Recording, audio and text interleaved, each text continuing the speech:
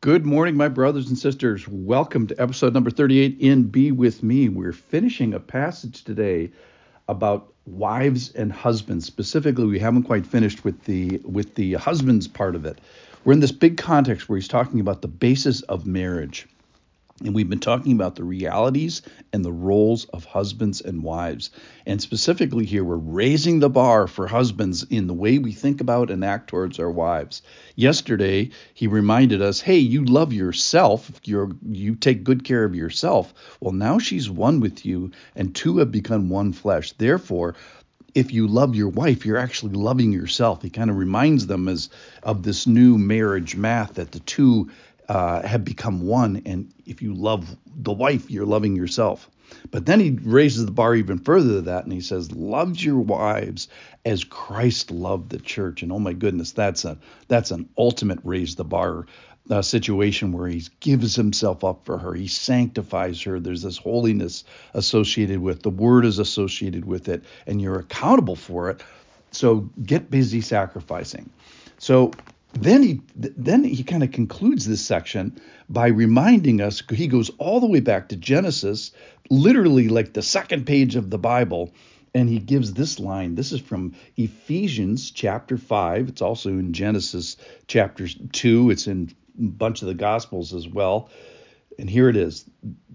One passage about marriage. This is it. Therefore, a man shall leave his father and mother and hold fast to his wife, and the two shall become one flesh. Therefore, a man shall leave his father and mother and hold fast to his wife, and the two shall become one flesh. So let's break this down. A man shall leave his father and mother. So you leave your father and mother so that you can be a new father and mother. You can be a new creation. You have to leave so that you can cleave. Cleave doesn't mean separate. Cleave means to be rolled into a ball, like two pieces of Play-Doh rolled together. That's what that word means.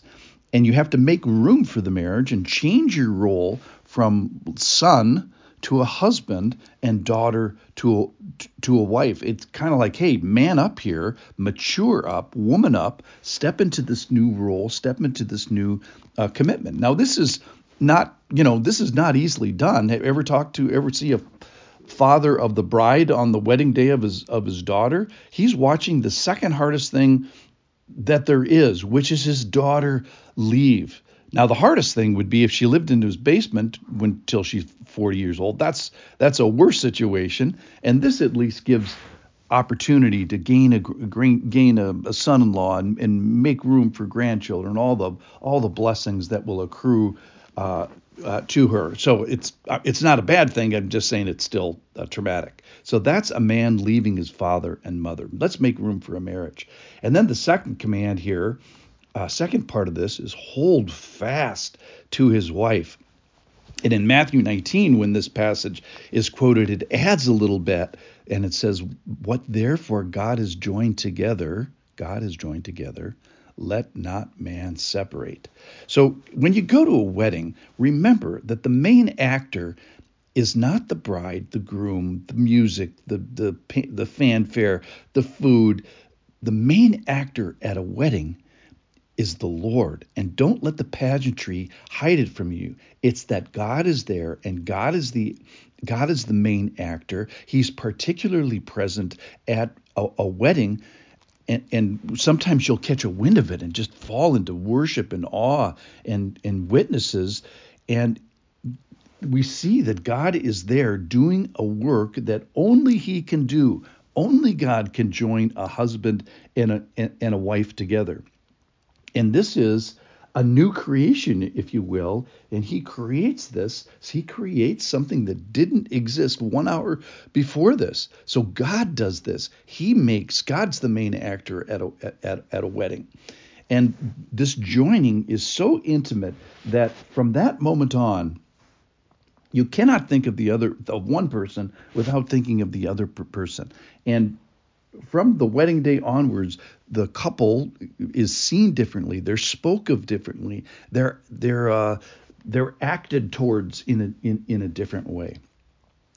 And of course, this joining, because it's a God thing, it's not separable separatable, or at least it's not easily separatable.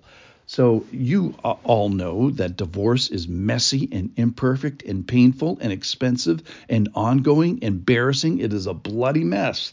And I didn't get a word of that from the Bible. I just got that from my divorced friends. So why is that? Why is divorce so nasty? It's because you're trying to pull something apart that was never meant to be pulled apart. So why does it say, the Bible says that God hates divorce? Well, why is that? It's because he loves marriage and he's represented in it, and it's one of the ways that he continues to create on our world today. You know, he creates babies and he creates marriages, and then he does some other stuff in creation. Okay. So holding fast, let's get back to that concept. We hold fast so that we hold fast because God holds fast. God creates, he joins, and we want to participate in that. So our charge is to hold fast because God holds fast. And what do we hold fast to? We hold fast to what God holds fast, which is marriage. So first we hold on to God. The charge to husbands here. Husbands, hold fast to God. Hold fast to his design. Agree with him. Agree that she's a gift. And then keep holding. Then the benefits, obviously, the two shall become one flesh. There's this joy and pleasure that God sees, and he gives sexual union to the gift of marriage. He's joyful about the purpose that's intended. He created for it. He gives parameters and protection and design for this. And it's a gift to the marriage covenant.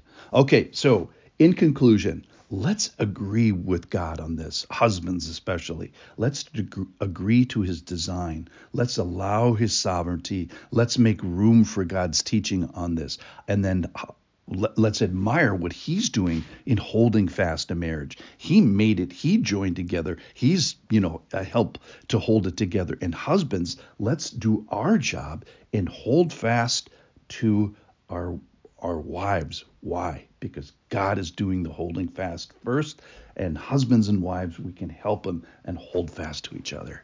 Thanks for listening.